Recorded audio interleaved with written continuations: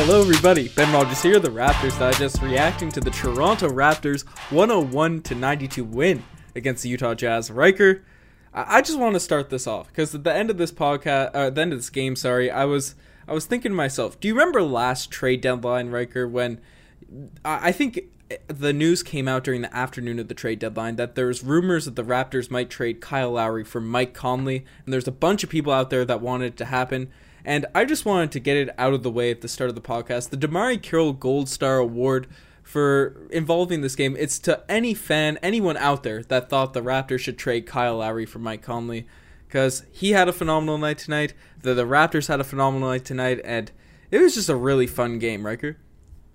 You know what? If you went back and ran the tapes, Ben, I advocated for a trade, but not specifically because of Mike Conley being better than Kyle Lowry. I want to clear the air on that, Ben. But if you will also remember, come trade deadline time last season, there was room to speculate that something needed to happen if we wanted to win a championship. But thankfully, Ben, we're not in that situation. We kept the greatest Raptor of all time, and wow, another great showing. One of the craziest step-back clutch, ice in his veins threes that we saw, and there was just shenanigans galore, Ben. Ejections, elbows, blocks, getting under the skin. Jack was getting extremely frustrated this game. Somebody was yelling something at him, and Matty D had to calm him down 3 times, Ben. I don't know if you heard the audio of the game, but what a wild game. Playoff atmosphere for sure, and the Utah Jazz, they're a formidable team in the West. They were on a 5-game win streak, so the Raptors on a back-to-back really got it done, hey? Yeah, this is a monster win. The Jazz home court, it's a really tough place to win, and you mentioned it. On a back-to-back, undermanned once again. The Toronto Raptors just can't seem to catch a break with the injury bugs. But to pull out this W with all the sort of adversity, it was a really big game for the Toronto Raptors. So let's get into the players, Riker. I guess the first player let's start with that injury. Let's start with that injury, Ben, true. Because obviously OG, he just collided with Norm, one of those unfortunate plays. He came down hard on his ankle. I thought he might have even broken it. Fortunately, just a sprain, but I imagine he'll be out for a couple weeks, Ben. Yeah, no, it's definitely, you don't want to rush Norman Powell back because he's just had such bad luck this year, and his injuries are all just stuff that's really unfortunate. The wrong place at the wrong time, but again, he went down with another injury. He's been playing so well, just one player of the week, and yeah, I definitely say 2 weeks is where we're expecting, nothing less than that with an ankle sprain. You don't want to rush him back needlessly and have him hurt going into the playoffs. Make sure Norman Powell's back 100% right. Make sure everyone's all good, and then we need Norman Powell if we want to make a playoff run. The way he's been playing, the way he's been on a scoring outburst. Obviously, the Raptors have had the next man up mentality all year, but Norman Powell is such an integral piece this season. Absolutely, Ben, and the injury bug, it's it's hurting the Raptors, but somehow, despite all odds, they're getting it done, right? We have literally the analysts pegging the Toronto Raptors before the season started to not even make the playoffs, and we have played almost the entire season with at least 2 starters injured at any given moment, and they're pulling out victories against, again, strong Western Conference opponents on a back-to-back night at a very hostile crowd.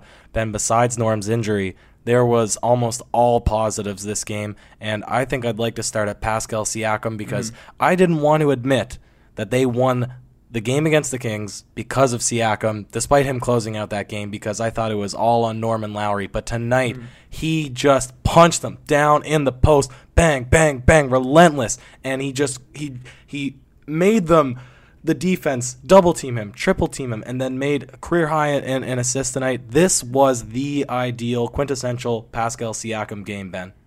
27 points, 11 rebounds, 8 assists, a near triple-double for Pascal Siakam. 9 of 18 from the field, 2 of 5 from the three-point line, sorry. Just a remarkable game for Pascal. And you brought it up. We love it when Pascal Siakam is playing his game inside out, attacking the rim relentlessly, and then taking his threes as after he's got his game going a little bit. He's in the flow, the rhythm of the game. So this is how we want Pascal Siakam to play. And tonight it was the whole time. He was just going into the rim and then making good decisions when the Utah Jazz double teamed him. But the last few games, he'd be a little bit passive throughout the course of the game, but then at the end he'd go right at the rim and attack, and during closing time, that's really encouraging. And this is what we need from Pascal Siakam. He's not going to be Kawhi Leonard, LeBron James, or Giannis Antetokounmpo. He's not going to be that level of player just yet. Maybe one day the trajectory he's been building on, but if the Raptors want to beat these good teams like we did the Utah Jazz, we're going to need him to make clutch shots and be able to get us a bucket on intense defense down the stretch of games. He doesn't necessarily need to put in 30 every night like Kawhi Leonard or someone would do,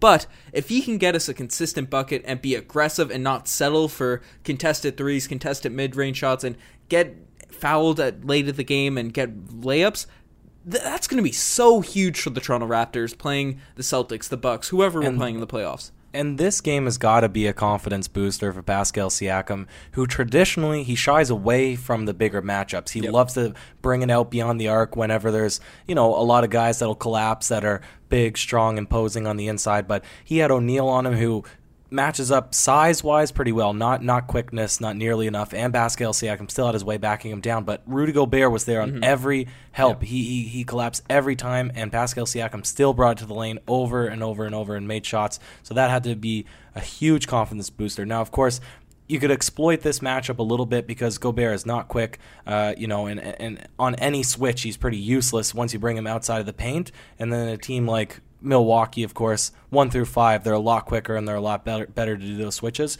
But just in terms of attacking the basket, I thought it was a really good game for Siakam. But Ben, another fantastic performance tonight from our man Serge Ibaka. Wow, he was just stroking it from outside. Sometimes it's on, sometimes it's not, but he was a key piece in tonight's victory. Mafuzi Chef, 27 points, 13 rebounds, 5 of 7 from the three-point line, and the three-point shot, Riker, from Serge Ibaka. It's been more consistent this year. It's been a common talk that we've had on this podcast, but there's nights he just looks like Steph Curry. He's so confident with those shots that are contested and stuff. Obviously not with the dribbles or anything like that, but when he's in a rhythm now, and it seems to happen against the good teams. That's the real exciting thing. You're playing the Atlanta Hawks, teams that are struggling this year. Serge Ibaka might go 1 for 3, 1 for 4 from the three-point line. But we play a team like the Jazz, the Celtics, any of these good upper-tier teams. It seems like he plays better and his three-point shot's more locked in against these good teams. Well, he's a perfect complement to the lineup that we closed the game with when Pascal Siakam is the person that is attacking the lane. Because Serge Ibaka, he does great when he cuts in, or he's fantastic off the pick and roll, but he's not the guy that you want to toss the ball into the post to initiate the inside-out offense. You want that to be Pascal Siakam because he's actually really valuable in drawing the bigger men who usually guard him, right? Because he's probably the slowest that's out there on the court in terms of quickness. He brings them outside, taking that help defense away somewhat because you have to consider Serge Ibaka to be a good three-point shooter. So when you have Pascal Siakam putting pressure on the defense to come in and help, then you have Serge Ibaka out there knocking down his shots, and you put him in a pick-and-roll situation, which worked perfectly because if Gobert was guarding him for the majority of this game, then plus what you get from him on defense on the other end, I thought this was the perfect complement. And the crux of it is Pascal Siakam, and they played in tandem tonight, and it was beautiful to watch. And that's a beautiful thing, Riker, because with Serge Ibaka, he is such a good post scorer, but you mentioned we're trying to run our offense through Pascal Siakam. If they do end up throwing Rudy Gobert on a McCaw or something like Jack Armstrong, or Jack was always bringing up in the broadcast, then you could completely shift the offense. If you have a wing guy on Serge Ibaka, he can take over in the post if he has a mismatch down there. So when his three-point shot's going, he's just a matchup nightmare on the court. So that's really exciting to see his progression with the shot, and he's always been a good inside scorer. So shout out to Serge Ibaka, man. He's been balling all out this season and getting back into the swing of things since dealing with a few ticky-tack injuries. So it's nice to see him in the lineup being comfortable. But the guy that's just been on an absolute tear this season, Kyle Lowry, 21 points, 7 assists, 5 rebounds. Brought him up at the beginning of the podcast, the greatest Raptor of all time. Just gets us buckets when we need them. Siakam can get him down the stretch and, close out games, and that's what his role has been as of late. But over the course of the game, we've had some tight battles against good teams as of late, but it's been really Lowry and Norman Powell, who obviously only played 2 minutes tonight before getting injured. Kyle Lowry's the guy that's really just been out here getting buckets when the Raptors go through a little drought. If we need a three, he hits it. If we need a drive, his slashing ability has really picked up again this season. If we get this Kyle Lowry in the playoffs, a healthy Kyle Lowry like this, paired with the rest of our roster, even if we're a little bit undermanned, we're just have such a well-rounded attacking offense, and the defense is obviously there like it was last season.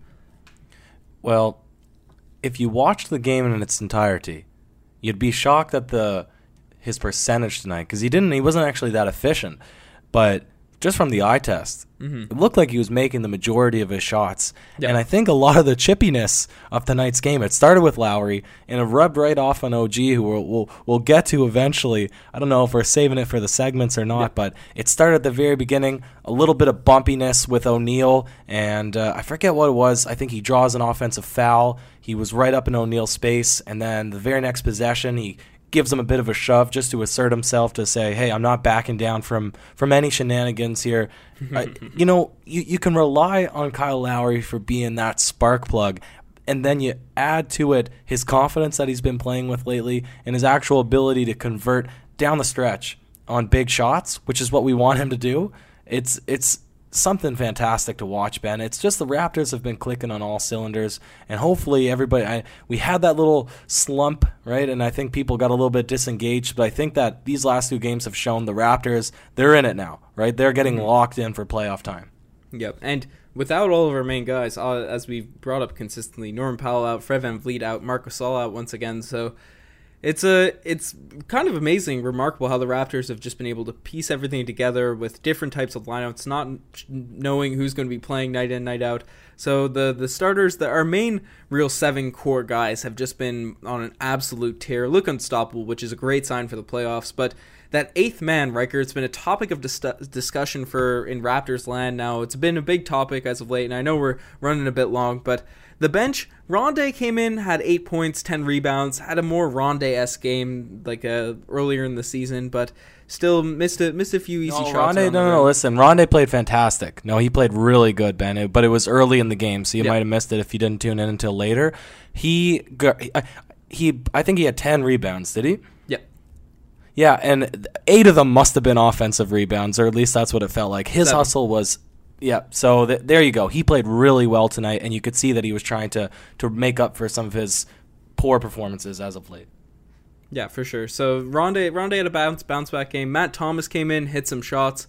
It was nice to see those two guys play a lot, but I know the guy that's going to be the topic of discussion and has been obviously Boucher and TD. They've been sort of playing themselves out of the rotation a little bit, or TD has as of late. Boucher's had some good games, but didn't really take advantage of his minutes tonight, even though he had one nice block.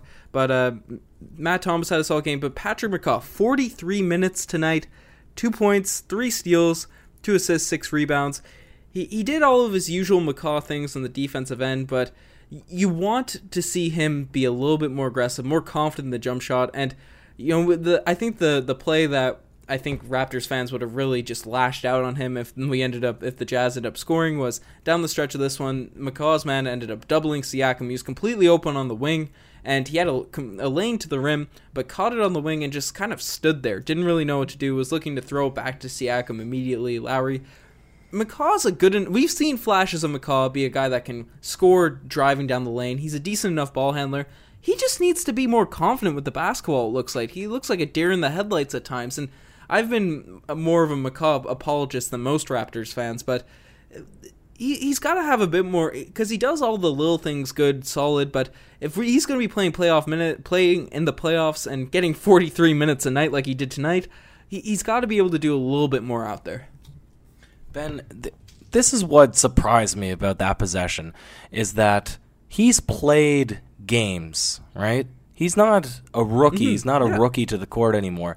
I can empathize for throwing the ball out in a critical situation because you're nervous, you're stressed, you don't want to be the guy with the ball in your hands, time ticking down. I've been there. I'm not a fantastic basketball player, right? I've been there. I've been in those late game situations because of injuries, and I completely mess up or turn it over. But what kills me about that situation is, like you said, he played serious minutes. You shouldn't have those kinds of jitters. And it's a big consideration, or at least it should be, for Nick Nurse, saying, what are we going to get from this guy in the playoffs if a game, really just kind of a regular old season game against the Utah Jazz, if you're making that kind of play, Ben?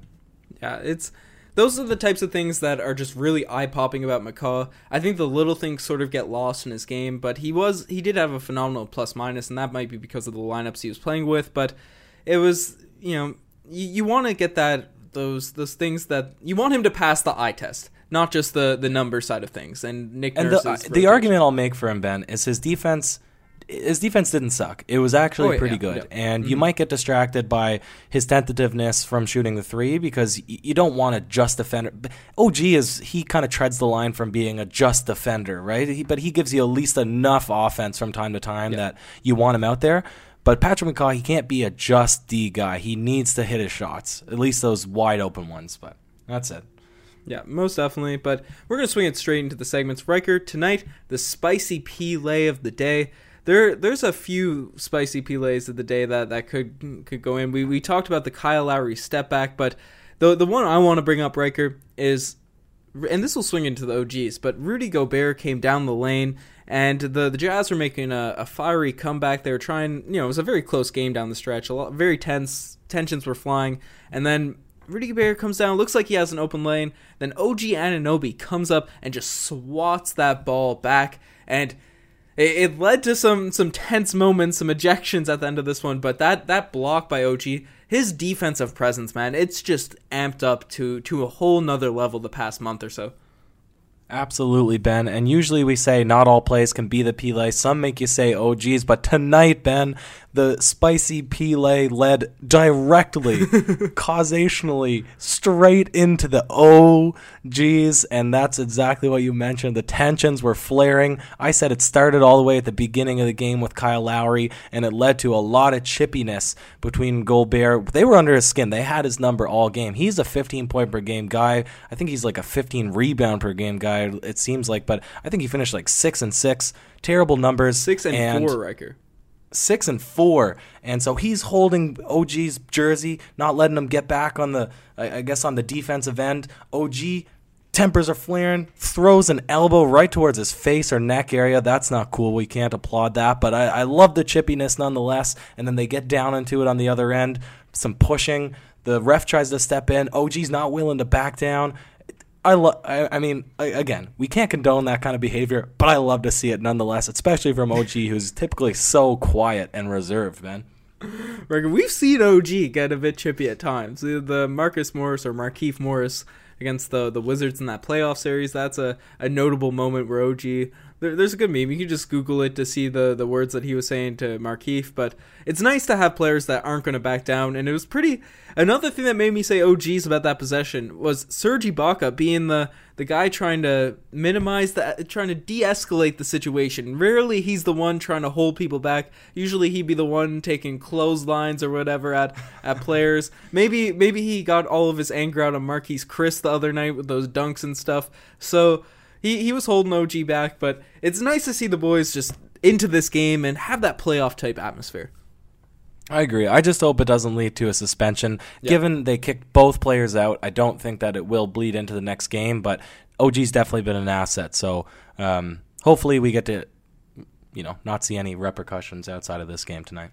Yeah, for sure. Especially with Norman Powell out, Fred VanVleet. We got our wing depth has been a bit of an issue with our two shooting guards out, but people step up. Players have been stepping up for the Toronto Raptors, and it's going to be really fun to watch these games coming down the stretch. The Bucks, obviously an undermanned Bucks squad, lost again today, so we're only 6.5 games back on the Bucks. They play the Celtics coming up, so this is the time of year, Riker, we start kind of watching the other teams around the league and seeing who's around us in the seeding, and then it looks like we're locked into the second seed, but we don't really know what might happen. Whoa, don't jinx it there, Ben. We got a lot of tough matchups left. Oh, yeah. Remember that. Yeah. Well, it looks like we're in that spot right now. We have a bit of a cushion on both sides, but we got to keep rooting for the Bucks, the Celtics to lose those games, and some of the teams at the bottom of the East to, stay where they're at, because it's going to be an interesting sort of positioning now the rest of the way out. Yeah, absolutely, Ben. But all right, we got a 4-day stretch now until they play next against the Warriors. I think Steph Curry might be resting for a bit now. Might have the coronavirus. No joke. He does have the flu. So we'll see. But that was a tough matchup last time, so I guess we got a few days to prepare. Most definitely. I don't think he tested positive for the symptoms, but definitely something to be careful about. But you guys are the best to make it this far. You guys are the best for making this far. Check out the Twitter, the Instagram, all that cool stuff. Riker, you got any last words? Oh, Ben. My brain is just going crazy because of that game, so we'll end it off there. Cheers.